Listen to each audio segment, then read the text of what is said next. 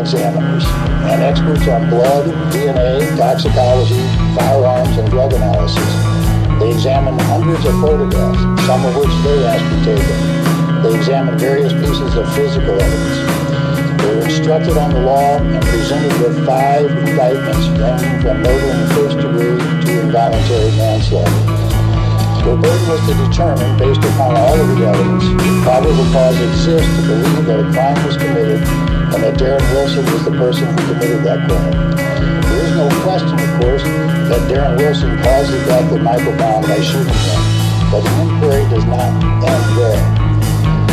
The law authorizes a law enforcement officer to use deadly force in certain situations. The law also allows all people to use deadly force to defend themselves in certain situations.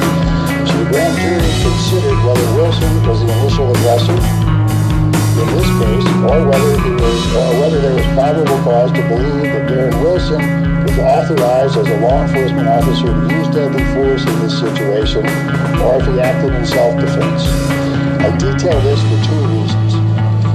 First, so that everyone will know that, as promised by me and Attorney General Holder, there was a full investigation and presentation of all evidence and appropriate instruction of law to the jury, to the grand jury. Second, as a caution to those in and out of the media who will pounce on a single sentence or a single witness and decide what should have happened in this case based on that tiny bit of information. The duty of the grand jury is to separate fact from fiction.